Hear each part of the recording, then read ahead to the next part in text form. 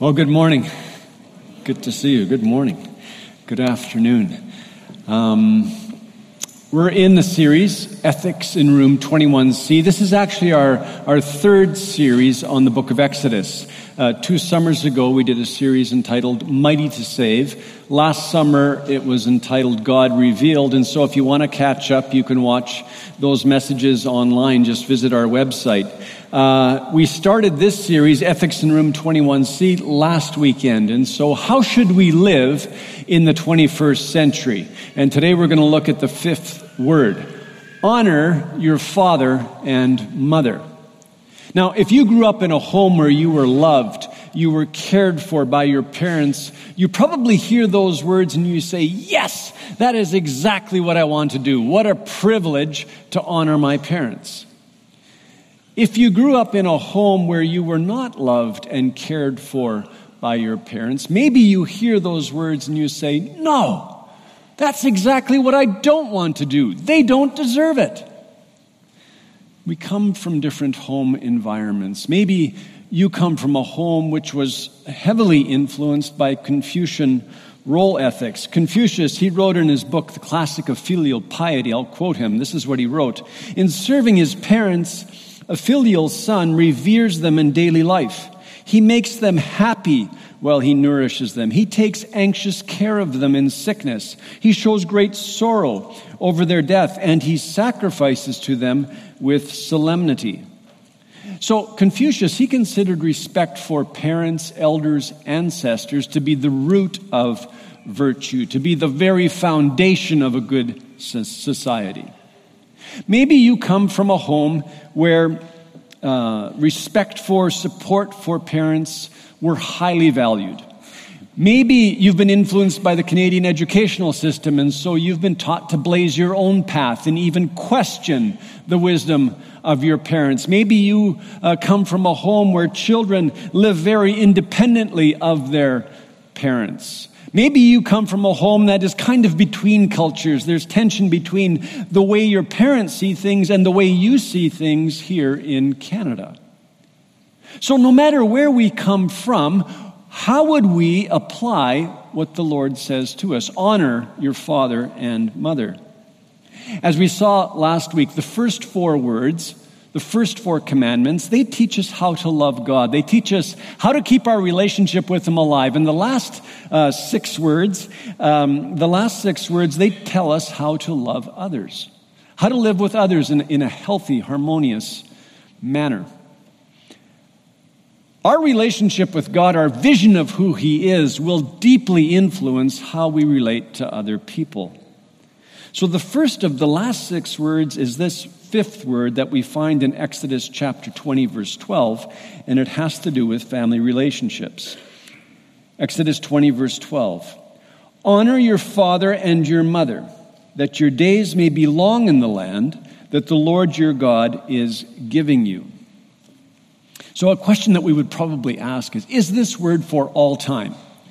Is it for all cultures? Is it valid under every circumstance? If you read through the scriptures, you'll notice that the Old Testament prophets, they cite this word in their prophetic messages. You'll see that Jesus quotes this word. Paul quotes this word as they give instruction to disciples in the church. An overview of Scripture would tell us that this 5th word is valid for all time. It's valid in every culture. It's valid in every circumstance. Why does God begin this last series of 6 words which are focused on how we should love other people? Why would He begin with our relationship with our parents? John Durham, he writes this in his commentary on Genesis. The first relationship beyond the relationship with Yahweh, Yahweh being the personal name for God, the Hebrew name for God, the first relationship beyond the relationship with Yahweh, who according to the Old Testament is the giver of life, is the relationship to father and to mother, who together are the channel of Yahweh's gift of life. No other human relationship is so fundamental and none is so important. That's a powerful word in our day. But what he's saying is that just as the relationship with God is foundational for all of life, so our relationship with our parents is the foundation of human society. The family is the building block. It's the basic unit of every society on earth. So we honor our parents, the first point in our outline. We honor our parents because this relationship is foundational to every other relationship. God's intention for the family is that it be, for the children, their first school, their first hospital, the first place that they are cared for, their first government as they experience their parents' authority, their first church. The family, the most intimate social relationship, it profoundly influences every other relationship in life. Children are to learn to love their neighbor at home. Secondly, the call to honor our parents, it's a call to reflect God's character, his character. Listen to Leviticus chapter 19, verse 2. Speak to all the congregation of the people of Israel and say to them, you shall be holy, for I, the Lord your God, am holy. Every one of you shall revere his mother and his father, and you shall keep my Sabbaths. I am the Lord your God. Interesting here in Leviticus that the mother is mentioned before the father, and very interesting that mother and father are given equal status. That would have been very exceptional in the ancient Near East. So the word to honor our parents, it's based on who God is. It comes right out of his character, his way of being, his pattern of conduct. Listen to Jesus, the Son, teaching his disciples to pray. He says, pray then like this, our Father in heaven, hallowed be your name. So he's teaching his disciples to honor the Father as he does. Listen to the Father speaking to the disciples. This is my beloved Son, with whom I am well pleased. Listen to him. As we read through the Gospels, we discover that Father and Son, they always speak well of one another. They always honor one another. The Trinity just exists within this culture of honor. So the second point in your outline, we honor our parents because God's culture is one of honor. That's the way God is. Now, I think you would agree with me that in Canada, we live in a culture of dishonor. People slander others very easily. Authority on all levels is questioned readily. It's even encouraged. And we think this is just the way it is. It's normal. In Scripture, it's a sign of the last days. 2 Timothy chapter 3, verse 1. But understand this, that in the last days there will come times of difficulty. For people will be lovers of self, lovers of money, proud, arrogant, abusive, disobedient to their parents, ungrateful, unholy. If we claim to be followers of Jesus, if we claim to be among those that honor God and we dishonor our parents at the same time, there's something wrong with our understanding of who God is and what it means to be a follower of Jesus. When I was a teenager, I thought my parents had it all wrong. Very unusual, right, for a teenager to think that way.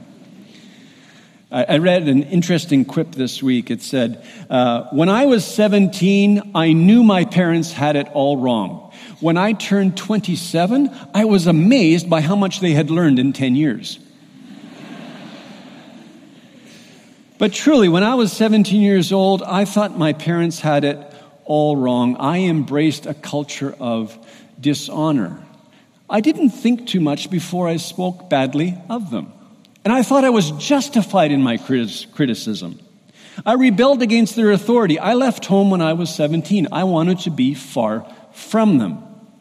My heart was far from God. It wasn't unusual for me to say to myself, I want to live my life. I am going to define my own identity away from my parents. So naive. So naive. Because first of all, what we do affects our parents, and our lives are intricately interwoven. We actually cannot separate ourselves from our family environment, from the family that we are born into. Now, God in his grace, infinite grace, drew me to himself.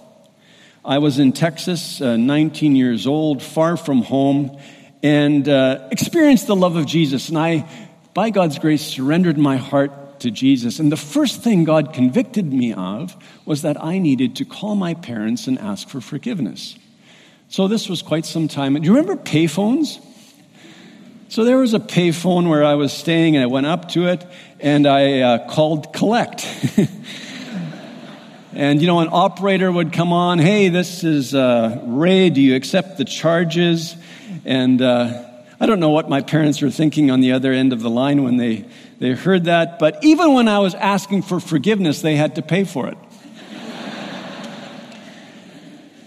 So I asked for forgiveness, and that was a really good moment. But one of the first things we learn as we start to follow Jesus is that our lives belong to God, and we begin to see those around us in a new light. It's like our eyes are open to a new reality. What does it mean to honor? To honor is to give weight to, it is to esteem. And so when we're honoring our parents, we are giving due weight to their value. We're prizing them as God's gift to us. Smalley and Trent, in their book, The Gift of Honor, they write this: honor is a decision we make to attribute high value, worth, and importance to another person, considering that person to be a gift beyond value and granting that person in our lives a position worthy of great respect. Love is to put our decision into action. So with regard to parents, honoring them is more than just being submissive or respectful. We honor our parents when we just love them for who they are.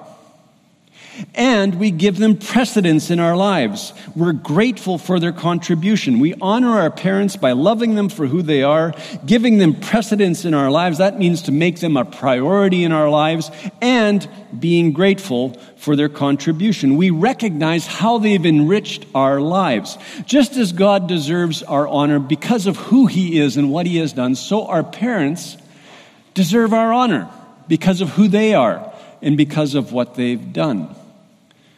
Now, you may be asking the question, what about those parents that haven't cared for their children? What about those parents that haven't been there for their children, have not loved their children? Well, before we address that question, let's just look at what it might look like to honor our parents in different seasons of life. About 15 years ago, Judy and I, we had been in Brazil for 18 years. God had given us 3 daughters there, and we discerned that it was time for us to return to Canada. So we discussed this with our children, we talked to other people, and came to the decision that we should return. So communicated that to those in authority over us, to church leaders, to conference leadership. One day, a Sunday afternoon, I was driving through São Paulo, my youngest daughter in the back seat. She's thinking about what we're doing, and finally she asked, so Dad, did you tell the church leaders that we're going back to Canada? And I said, I did. So she's quiet for a while, and then she says, well, I'm 11. I guess I have to go with you. But don't expect me to stay. Okay.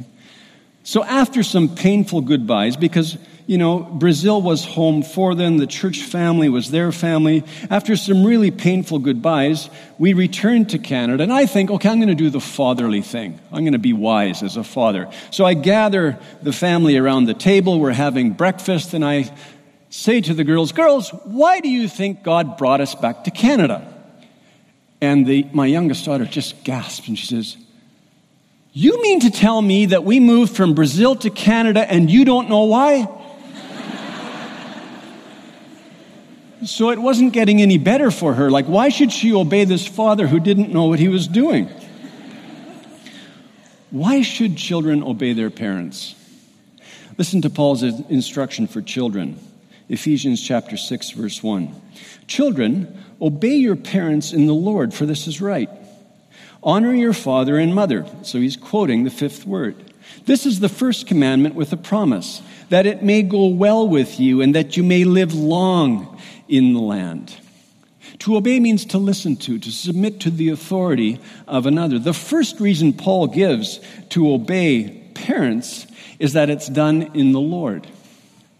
So children, as they honor their parents, they learn to submit to the authority of Jesus. They learn to follow him. Secondly, he says that this obedience is right. Obedience to parents, it conforms to the God-ordained way of life. God has given us families so that children will learn to submit to authority. As parents exercise their authority, children learn what it looks like to submit to Jesus. Parents, in a sense, they stand in for God for a time. They demonstrate to children what God's authority looks like. At least that is the way God has intended it. And so a child obeys his or her parents to grow in his or her relationship with God. It's like learning to ride a bike with training wheels. The children is to learn to ride,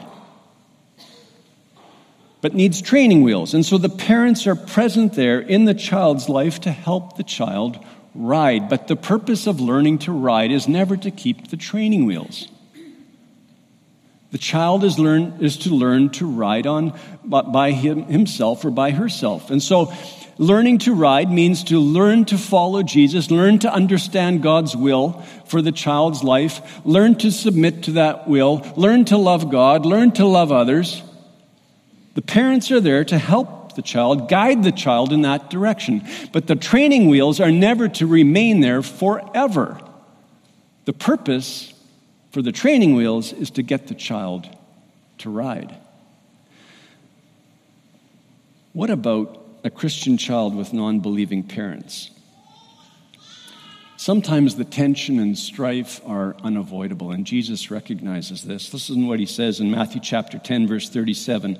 Whoever loves father or mother more than me is not worthy of me, and whoever loves son or daughter more than me is not worthy of me. The principle is that whoever is subject to the authority of another should obey as long as that obedience does not conflict with his or her conscience before God. Sometimes parents do resist their children putting Jesus first. They resist their children's decisions which are being made under the authority of Jesus, their decisions around ministry, around family, around relationships, around education, career. Sometimes parents are not honoring God in the way that they think about life, and children have to decide what they should do in those circumstances. Children are not to obey their parents in absolutely every situation without exception, because that would be idolizing them. They are to obey in a way that is compatible with their primary loyalty to Jesus. And of course, the relationship changes over time. For how long should children obey their parents? Well into their teen years, young adulthood. I think the wisdom of Scripture is instructive for all ages. Listen to Proverbs chapter 13. A wise son hears his father's instruction, but a scoffer does not listen to rebuke. Proverbs 19, verse 26. He who does violence to his father and chases away his mother is a son who brings shame and reproach. So if you are a teen, if you are a young adult, listen to the wisdom of your parents. If you have believing parents, their wisdom most often comes out of their relationship with God, their life experience. Express gratitude for their contribution in your life. Speak well of them to others. When I was 19, as I said earlier, I had come to faith in Jesus and I had asked for forgiveness for my rebellion, but I actually still had a lot of unresolved issues. Surprise, surprise. So I went off to college in South Carolina, and as a young adult, studying, psychology and other things, I spent time evaluating my life. I spent time evaluating my upbringing, my family environment. Nothing wrong with doing that, but the way that we think about ourselves, I think, needs to be tempered in light of Scripture. While I was there in college, I volunteered in a juvenile correction center. And today I would say that I was the one actually under rehabilitation. But while I was there, as I walked with young teens, I discovered that their life experience had been so different from mine. It wasn't unusual for those young imprisoned teens to try to escape just a few days before the end of their jail term. Why would they do that? Well, they wanted to extend their jail term. Being in prison was a much better scenario than being back in their dysfunctional families or living on the street. At least in prison, they knew where the next meal would come from. They knew that they would have a roof over their heads. They knew that their beds would be clean. They knew that there were counselors there that would listen to them, care for them. And so right near the end of their jail term, they would attempt an escape. And so as I listened to their family stories and thought about my family, I began to become aware of how good I had actually had it. In my home, I never wondered about where the next meal would come from. It just appeared on the table miraculously, right? I had a place to sleep. The sheets were clean. My parents weren't perfect, but they gave me their best. And my rebellion was actually just a sign of my immaturity, my limited understanding. I was self-centered. I was self-absorbed. So what I would say is this: as I look back on my life, analyzing my home environment, did I learn some things? Yes. But did it set me free? No. Analyzing my parents, blaming my parents for different things, did it ever set me free? No. What set me free?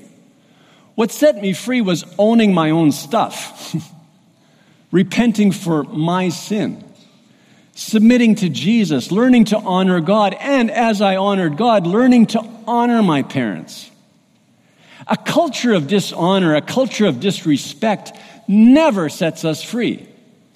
Sometimes we think we're so justified in the things that we say, the things that we think about those in authority over us, but that culture of dishonor never sets us free.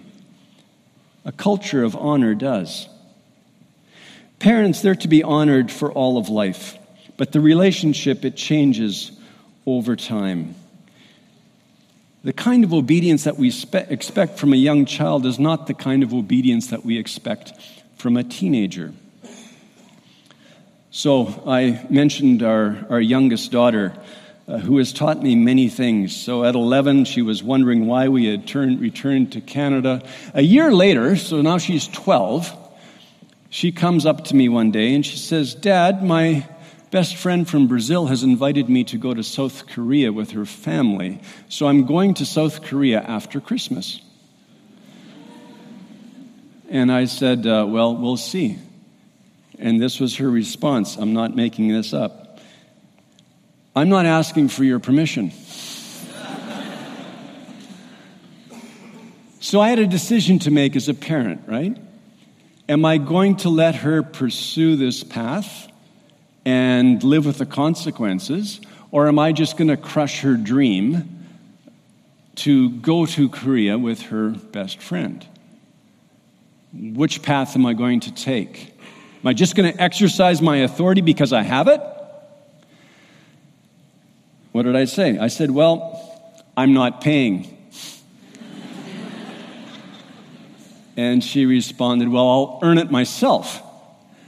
So she started working. All she could do was babysit at 12 years of age. Almost every night she was out babysitting. And I think that she maybe earned about $400, not enough to fly to South Korea. But what I forgot to do was to block her communication with her grandfather. So she talked to her grandfather about needing to go to South Korea to be with her best friend, and my dad had compassion on her, and so gave her the money, and she bought her a ticket. So I remember taking her to the airport, 12 years old, putting her on the cart. Korean Air was going to take her to Seoul. So I just said, okay, you people take care of her. I'm not a very good parent. You do your best. Off she went. Had a great time, came back. And some of you are probably thinking, what an irresponsible parent. What were you thinking? Putting your child on a plane at 12 years of age on the way to Seoul, flying by yourself. Well, My point is this. I'm not making the point that all parents should do that, or if you're 12 years of age, I'm not saying that you should fly somewhere on your own. But for children to honor us as parents does not mean that they're going to conform their ways to our desires all the time. Children, they should seek our counsel with respect. They should ask for our wisdom. They should value our life experience. But the prolonged obedience of our children will lead to their immaturity. So we want our children to grow in the Lord. We want them to come to understand what it means to know Jesus and to follow them and to make good decisions in life. And sometimes that means taking a few risks. Do mature adults need to honor their aging parents? Most commentators would say that this fifth word was given, first of all, to mature adults. And what was in view was the care of aging parents. These adult children who were now parents were to reflect God's character to their children. Parents, they were to have the responsibility to teach their children what it looked like to honor God and honor parents, to live that culture of honor. As you know, the way that we relate to God, the way that we relate to our parents, it profoundly influences future generations. How do we honor aging parents? This question is very real for me. My father is 91. He lives in a retirement village in Abbotsford, independent living. My mother is 90. She just transitioned to a full care facility. My mother-in-law is 90 and lives in our home. So, 3 aging parents living different realities. What does it look like for me as a mature adult? You're questioning my maturity right now. But what does it look like for me as an adult? What does it look like for me to honor my parents? Proverbs 23. Listen to your father who gave you life, and do not despise your mother when she is old. So, honor includes ascribing value to our parents even when they are in a very dependent situation, when they can no longer care for themselves. The call is for us to honor them, to provide for them, to look after them. Paul writes in 1 Timothy chapter 5, verse 4, "But if a widow has children or grandchildren, let them first learn to show godliness to their own household, and to make some return to their parents, for this is pleasing in the sight of God."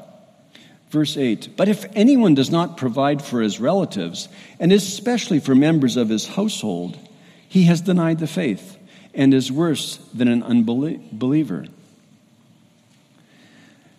An honorable, respectful, affectionate relationship with our parents is a profound, practical testimony in this culture of dishonor within which we live here in Canada.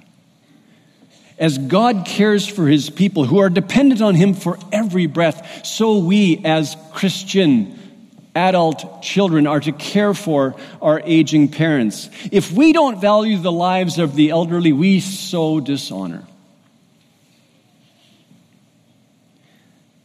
What about children that live in between cultures? And so maybe the way of life that the parents have experienced is quite different from what the children experience here in Canada. And the children, they feel like they're in between, torn. It's so easy in that situation for a child to say, well, my parents just don't understand what it means to live in this culture. The way that they think is from another place. I need to chart my own path. So this is an important question. First, different cultures understand obedience and honor in different ways. That's just a reality. But wherever possible, cultural perspectives, expectations should be respected. Second, ask the Lord for wisdom. The good news is that God is present to help us navigate these waters. We actually do not need to walk alone. And we are not the first to go down this path. Here in this church family in particular, there are many that can help us go down this path. We don't have to walk alone. All cultures need to be evaluated in light of Scripture, of course. Third, keep the conversation open. The tension between cultures, it's actually an opportunity for growth. It's an opportunity to discover the truth of God that transcends all cultures. I think of a mother who moved to Canada with her children. And the children in the new land, they were discovering that dating relationships were so different. That appropriate and inappropriate clothing, it was so different in Canada. The relationships between children, parents, and grandparents, between generations, so different in the new land. But the mother kept the conversation open as they walked this journey together in the midst of tension. They saw it as an opportunity for growth, and those children transitioned well. And so if you find yourself in this kind of circumstance, I would encourage you, grandparents, parents, children, talk to one another. Keep the conversation open. Discover together what God's truth is. We are all called to honor God and to honor our parents, to honor our elders. We honor our parents by esteeming them in every culture, every phase of life, and every circumstance. And now probably the most delicate question, is it necessary to honor parents who have not been there for us? And maybe that's your life experience. Your parents actually have not been there loving you, caring for you. They've been absent, or they've been abusive. Then what should you do? Well, first point, the call to honor is not based on your parents' performance. It's based on who God is. We honor people because of who God is. Second, when we dishonor our parents, we actually rob ourselves of dignity. When we live a culture of dishonor and disrespect, we often spend time wallowing in our pain, infecting others with our bitterness. And this culture of dishonor, it never sets us free. What happens is we just keep on spinning our wheels. It's hard for us to actually move forward. Thirdly, when we dishonor our parents, we teach our children to dishonor us. One of the things that I've noticed more and more as I've grown older is that family identity is really important. If I speak badly of my parents to my children, it actually has an impact on how they understand themselves, their sense of worth, their self-acceptance. As I said earlier, we are all connected to our families of origin, and so to speak well of, to honor, is really important. We don't want to pass on to our children a culture of dishonor. And then fourth, living that culture of dishonor, it really drains a lot of energy. Physical, emotional, spiritual. At the end of the day, it undermines our relationship with God. So we honor our parents for the glory of God, for our sake, and for the sake of our children, no matter what our parents have done. Now, did you notice that there's a promise attached to this word? The fifth one is the only word that has a promise attached to it, that your days may be long in the land that the Lord your God is giving you. Belong in the land, that's a Hebrew phrase that means to experience God's abundant blessing. Or as Jesus would say later in John 10:10, to receive abundant life. For Israel, in the land of Canaan, this promise, it had a collective meaning. It meant that if the people of Israel honored their parents, they would dwell long in the promised land. Paul then applies it to the disciples of Jesus. With obedience and honor comes blessing and favor. And so God promises well-being and favor to those who honor their parents. We honor our parents, yes, in order to receive God's reward, to live under God's favor. We honor our parents in order to live under God's favor. And then one more thing. Jesus, he extends the application of this principle to our spiritual family. According to Jesus, his parents, brothers, sisters are those who do the will of his Father. And so his mother and brothers come to see him. And this is what he says, Matthew 12, verse 49. And stretching out his hand toward his disciples, he said, "Here are my mother and my brothers. For whoever does the will of my Father in heaven is my brother and sister and mother. And so as followers of Jesus, here's our family. Our family is our spiritual family. Our parents are members of this church family. Our brothers and sisters are here seated with us. Paul uses the language of family to describe the local church family. Practically speaking, how do we do that? How do we honor our brothers and sisters in Christ? Well, we do that by giving precedence to them, making time for them, inviting them into our homes, including them, loving them, caring for them, praying for them, mentoring, discovery groups, life groups, community groups, fellowship groups. We prioritize our brothers and sisters in Christ. We honor them. Maybe you have come from a family where there was a lot of dishonor. One of the great ways to learn to honor people is to observe a Christian family that lives this culture of honor. You just observe their relationships and you discover how parents should be honored, how siblings should relate to each other, how parents should relate to their children. That's a gift of the church family to us. If we don't care for our brothers and sisters in Christ, if we don't care for those who are following Jesus together with us, how will we ever reach out beyond the church family to the widow, to the orphan, to the sick, to the disabled, to the poor? How will we ever love our enemies? One of our members shared an interesting story with me this week. He was on his motorcycle with some friends, and they stayed in a campsite. And next to his campsite, there was another group partying all night long. No one could sleep.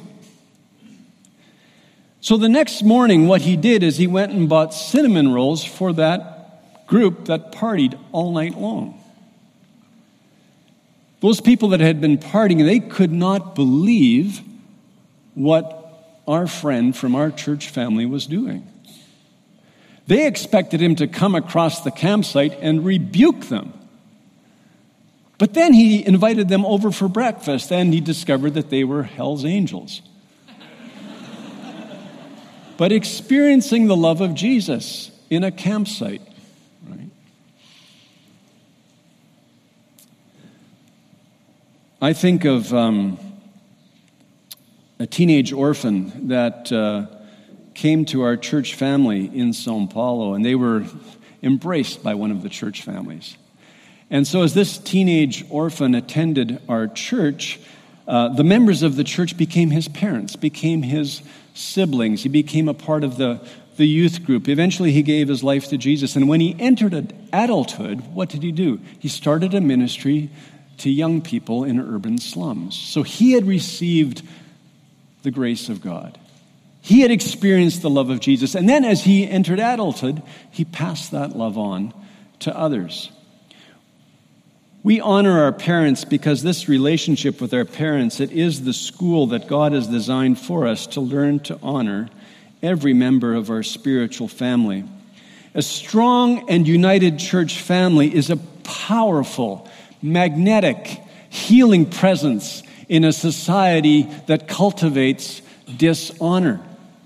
People are looking for authentic relationship, authentic community. So much of life is superficial, a world of images, and people yearn for authentic relationship. I think of the many that come to Willingdon looking for a home, looking for family, looking for a sense of belonging. Maybe they don't have family in this city, or maybe they come from a family that is broken, but they come here looking for love.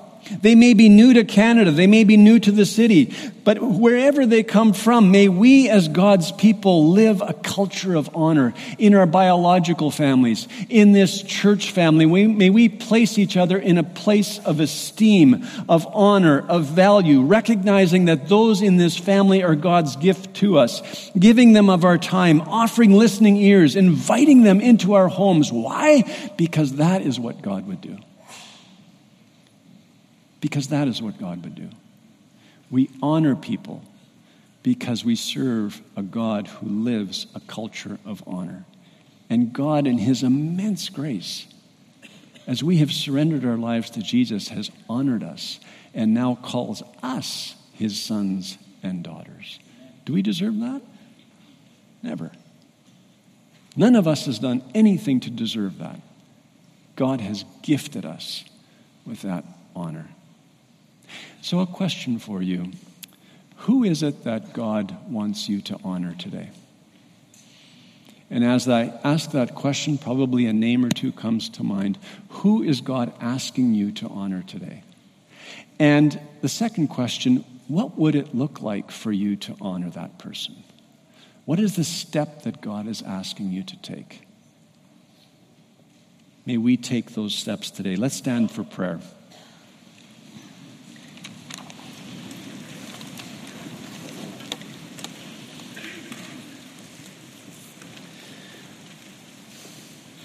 So, Father, we thank you again for who you are. You are steadfast in your love, and you are faithful and slow to anger, and holy and righteous and just, and present in our lives by your Holy Spirit. And it's because of your grace that we have been drawn to you and that we are your children. And so, Lord, we ask that you teach us to honor you and to honor our parents, to honor those that you have placed in our lives. Forgive us, Father, because we fall short so often. And we can be so judgmental of those in authority over us. We can be so judgmental of our brothers and sisters. Forgive us. Lord, may we remember that we are here only by your grace. None of us deserve to be here. None of us deserve to be called your sons and daughters. But we are because of Jesus, your Son. And so we thank you again, Jesus, for making it possible for us to know the Father, making it possible for us to be your family, making it possible for your Holy Spirit to abide in us. And so we invite you, Holy Spirit, to guide us, to lead us into all truth, to empower us to live this word, to honor our Father and Mother. And now, Lord, I pray your blessing on your people. The prayer that Aaron prayed over the families of Israel. The Lord bless you and keep you. The Lord make his face to shine upon you and be gracious to you. The Lord lift up his countenance upon you and give you peace. In Jesus' name, amen. Amen. God bless you.